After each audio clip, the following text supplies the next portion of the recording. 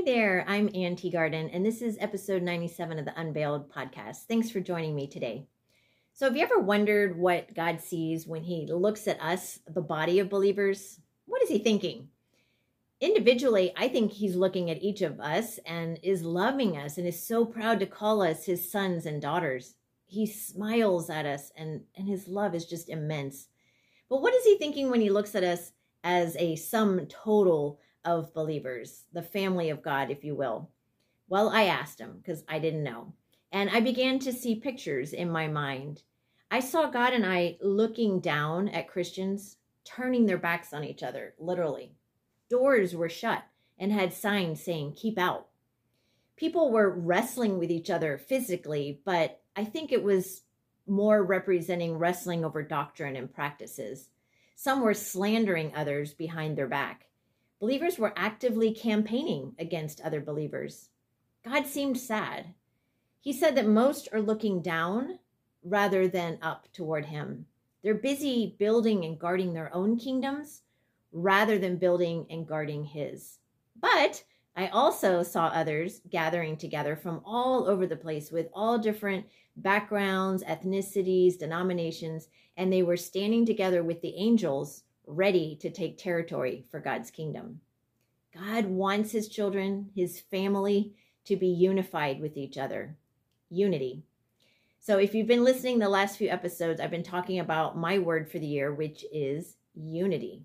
And first and foremost, we need unity between us and Jesus Christ. We need to think like him, love like him, and act like him, because he is in us doing the loving, thinking, and acting when we are one with him, right? Jesus' prayer for us in John 17:20 was that we would be one. He said, "I pray that all of them may be one, Father, just as you are in me and I am in you." But this was not the only oneness that he was talking about here. His desire was not only that we'd be one with him, but we would also be one as a family of believers. Last episode, I discussed the need for families, especially married couples, to be united, because Luke 11:17 reminds us that any kingdom divided against itself will be ruined, and a house divided against itself will fall. So in order to stand strong through the storms of life, couples need to be united in Christ, and the church needs to be united as well. God loves unity and harmony. You can listen to his heart for that in Psalm 133. This is from the Passion Translation. "How truly wonderful and delightful it is to see brothers and sisters living together in unity. It's as precious as the sacred scented oil flowing from the head of the high priest Aaron, dripping down upon his beard and running all the way down to the hem of his priestly robes. This harmony can be compared to the dew dripping from Mount Hermon, which flows down upon the hills of Zion. Indeed, that is where Yahweh has decreed his blessings will be found, the promise of life forevermore." Do you hear his desire there? Our unity is as refreshing as the dew on the mountains. It's not only beautiful like the oil poured over the priest's head, but it's an overflowing delight that runs down the robes and onto his feet. It's not only God's deep desire for us to be one, he knows it's necessary, absolutely necessary, because a house divided will fall. And he wants to see his kingdom stand against the devil's kingdom. Things are heating up here on earth. I'm sure you've noticed.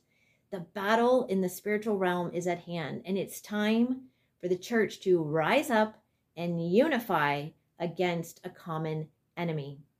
God has to be our chief general. So let's set aside our differences and unite around this kingdom cause. Some people say, well, I can't compromise my morals to unite and work with others. But no one is asking you to compromise anything. You can disagree on whether or not the rapture happens before or after the tribulation. It's okay. It's okay to disagree. I sometimes pray in tongues and maybe you don't. That's fine. We can still pray together, strategize together, love and disciple people together. When the great revival gets to a larger scale and people are coming to Christ in great quantities, Are we going to argue over which church they go to? Will it become kind of a campaigning event? I hope not. I hope instead we'll help each believer find the place where they feel they belong. Hopefully we will work together as one body to bring the good news and disciple others. You know, there are many ways to look at the church, quote unquote, the believers in the world. And one way is you can think of us as a family. Well, if we're a family, I think we're acting like a dysfunctional one, but we don't have to be. Another way of looking at it is as a body. And I would hate it if my arm was fighting against my leg and my foot. It would be very difficult to function. And another illustration is as a kingdom. And we know that an army fighting against itself is never going to be victorious. So let's stand together as one family, one body, one kingdom, with every member fulfilling their own purpose and operating as one with the Father, Son, and Holy Spirit. How do we do that? I think Ephesians 4:2-6 tells us, be completely humble and gentle. Be patient, bearing with one another in love. Make every effort to keep the unity of the Spirit through the bond of peace. There is one body and one Spirit, just as you were called to one hope when you were called. One Lord, one faith, one baptism, one God and Father of all, who is over all and through all and in all. We all have the same Lord, faith, hope, baptism, God, Father, and Spirit. We're already one. We just need to act like it. In closing, I asked the Holy Spirit if there was a message for us from God. And here is what I heard him saying. I long to see my children unified and loving one another. I long for them to understand my vision for their identity in me. They are my beloved children, co-heirs with my Son of my kingdom. I want them operating together to maintain and expand my kingdom on the earth. Waiting for heaven is not my vision for my children. I look forward to the day we will be together in heaven, but I desire to be just as present with them on the earth. Mankind was my intention for earth all along.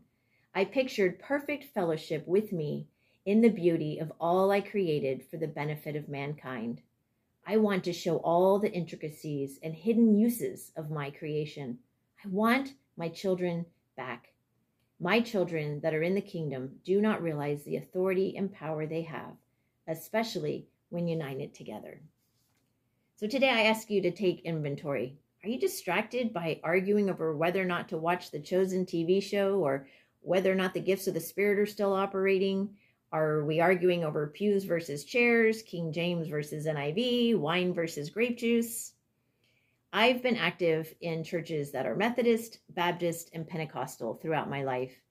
From the Methodist, I learned a reverence for God as holy, and I learned how to serve the poor and elderly. From the Baptist, I learned a love of God's word. I learned to really understand scripture and hide it in my heart. From the Pentecostals, I learned how to hear God speaking to me and more about the Holy Spirit and his role in my life. All have taught me something, and working together, they would bring a broader depth to the body of Christ. So let's start praying with each other. Don't turn your back on a fellow believer. Instead, come alongside them. Help them, and both of you get right with God. Reconcile with other believers if you can. Open the doors of your church to all kinds of people, no matter their background, current life choices, or appearance. Love them and teach them what God's word says and lead them to Christ. Worship together with other denominations.